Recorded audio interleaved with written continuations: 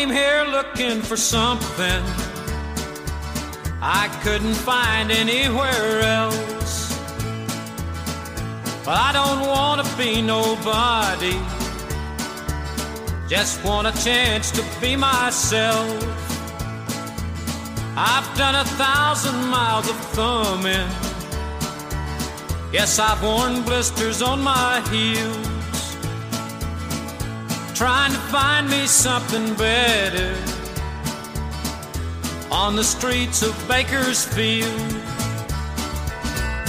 You don't know me, but you don't like me. You say you care less how I feel. How many of you that sit and judge me ever walk the streets of Bakersfield? It's Rich Buckland and Bill Mesnick, and Bill Mesnick and Rich Buckland, and where are we? Who are we? Well, you know it says the Splendid Bohemians. Is that correct, my friend? Howdy. Right, a little mini Pearl to start the day, and you can't do any better than that. So, how are you, my friend? You good? I'm ready, willing, and able. Ready, willing, and able, and we're going to go to Bakersfield, California today, are we not? Yeah, I'm almost there. Being in California. It's a short trip. Well, what we're going to be discussing today has to do with two artists of major consequence, Mr. Dwight Yoakam and Buck Owens. Mm-hmm. Yeah. These cats have made an indelible mark in the music spiritual industry. Father and son. Yeah, and very interesting relationship and very interesting careers separately and of course together. And where would you like to start this little journey? Well, let's start with Bakersfield. What? First of all, define the Bakersfield Sound. Why is it coming out of Bakersfield? What is that all about? Well, there's this attachment to this sense of the vacancy. You have been to Bakersfield, California. I've probably driven through it, but I've never made the pilgrimage. But you have, right? Yeah, so tell me about it. Let's start there. It was many, many years ago, but what I remember most about it is this seemingly endless allure of a town that was large and vacant and seemed to possess this ringing of... It resonated with an interest that I think the song "The Streets of Bakersfield" captures perfectly. There's Bakersfield is I think it's in the crux between the San Joaquin Valley and the Central Valley. So there's oil fields, oil rigs. Actually, the man that you turned me on to, Merle Haggard, grew up in Oildale, which was not a suburb, but part of Bakersfield. And, of course, the farming communities, the migrant farming communities. So there's this thing of these guys, Buck Owens and others. I think in an earlier episode, we talked about the women of rockabilly. Rose Maddox came out of Bakersfield, too. She proceeded. But there was this kind of the Okies and the migrants coming to California during the Dust Bowl, and a lot of people settled there, and so it became this outpost. But why? I guess why the music is that you have Bob Wills, and that whole influence of the Texas swing. But what's unique here is that, because they were so far away from Nashville, they sort of planted their flag with this roots rock kind of rock country thing, right? Yeah, but you could also make the same claim for Seattle with punk and wherever there seems to be a economic, something stirring economically. There's a movement that will thrive, and whether it be in country or whether it be in rock, whether it be artists attempting to originate their own music, as Nirvana did in Seattle. What we do is we have this constant shift of art, which imitates the landscape and the peoples who came before. And that's the sensibility that I got from Bakersfield. But then again, my romantic attachment to California itself has always been prolific and somewhat shaded with fantasy. So I don't know if one can actually make all of these assumptions of what it was like growing up there the same way. I really can't understand what it would be growing up in Mexico and understanding the prolific riffs of Flaco Jimenez, who I will get to later, because talk about the Streets of Bakersfield, Dwight's hit, Flaco was on that record. Oh, absolutely, and played with Doug Sahm and so many other artists, but was in it. He kind of defines this Tex-Mex deal, which flooded in to the sound, and certainly that was part of it. But wasn't Buck the first? Maybe not the very first, but amongst the first players of the Telecaster, and that was part of that Bakersfield sound. Well, it was. It's this very, very simple sound. That was the start. Yeah. The start was this very simple band that is basically constructed on discipline, craftsmanship regarding song, and harmony. I've got a tiger by the tail, it's plain to see. I won't be much when you get through with me.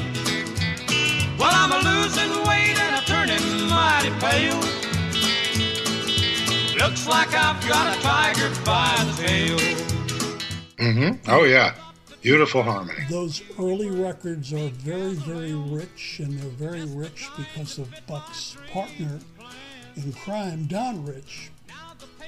And it's Don's harmony and guitar playing as well that created that sound. You cannot really talk about the Bakersfield sound and its connection to any of those musicians without discussing Don Rich. So, do so. Well, Don, when Buck's entire career was founded on the brotherhood that he began with Don Rich, and the early recordings have this trademark component to them, and this trademark is a partnership that Buck and Don Rich forged together. Something about the harmony and their understanding of what this should sound like. He developed the Bakersfield sound. He also played fiddle. And when he was killed in a motorcycle accident in '74 at 32 years of age, it pretty well signaled a demise in Buck as well. That he never found the treasure of making music valid after that. That's how connected they were, and that's how influential he was. And he wasn't born in Bakersfield. Don Rich was born in Olympia, Washington. Yes, right. And that's where I think they met in Tacoma. In Tacoma. And, I mean, this is a guy that was, at 16, he opened for Elvis. Don Rich, and he played with a variety of musicians in the area who were of renown, and performed with Loretta Lynn. Makes his way to Bakersfield and signs on for $75 a week. And $75 a week, and it becomes it becomes this incredible relationship. Beginning with a single called Above and Beyond, which hit number 3 on the Billboard charts. And they began tour.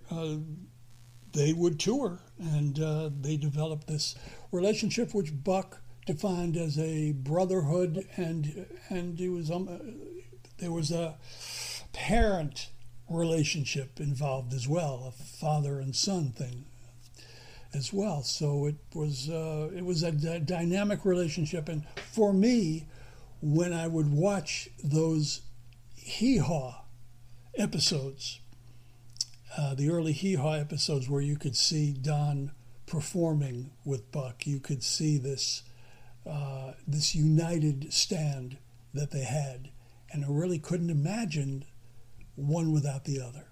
Together again, my tears have stopped falling. The long, lonely nights are now at an end. The key to my heart you hold in your hand, and nothing else matters. We're together again.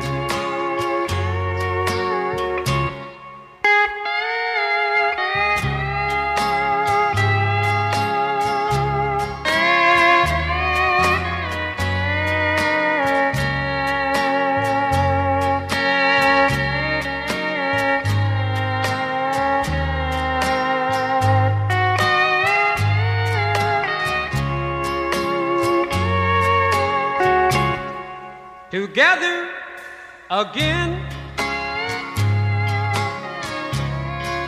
the gray skies are gone. You're back in my arms, now where you belong. The love that I knew is living again, and nothing else matters. We're together again, and nothing else matters. We're together again.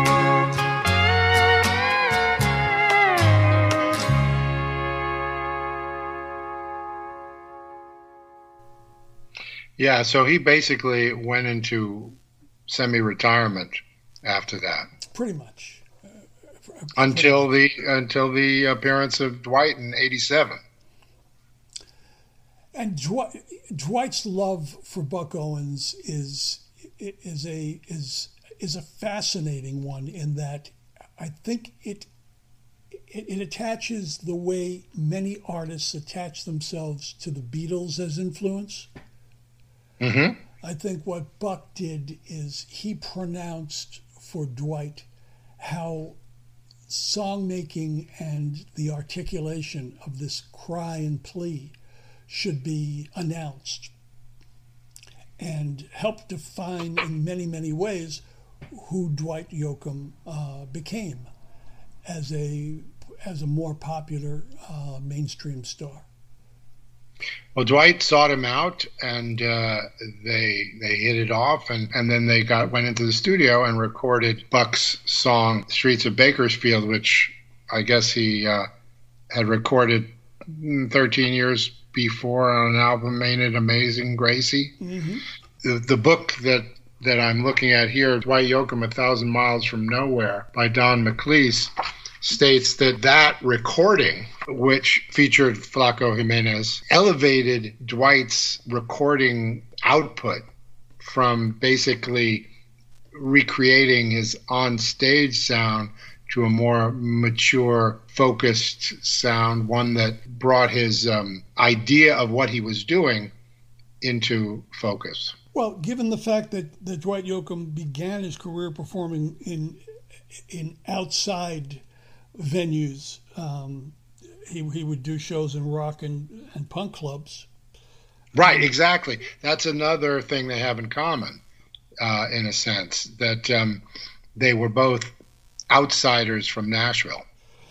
Yeah, I mean, you've got Dwight who's hanging out with the Blasters, and Buck is pretty much this staple of Nashville, and the ideal of what you can accomplish when you hit the top of the ladder. You've got Buck Owens, you've got Merle Haggard, you've got Roy Clark, you've got George Jones, you've got all of the artists who have attained Merle this status, this legendary status, and Dwight was always working his way up that ladder, but by his own definition. And you hear this constantly throughout the work in the cover versions he performs, whether it be The Locomotion or the Johnny Cash classic Understand Your Man. Dwight Yoakam, Prince's Purple Rain. Or Prince's Purple Rain. He interprets in his particular manner, and there is no country artist, or it's almost ridiculous to refer to him as a country artist in my estimation, because of the degree of originality that he brought to the game.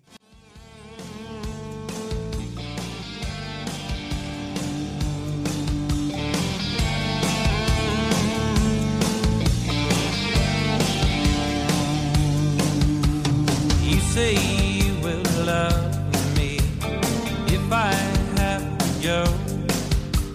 You'll be thinking of me. Somehow I will know.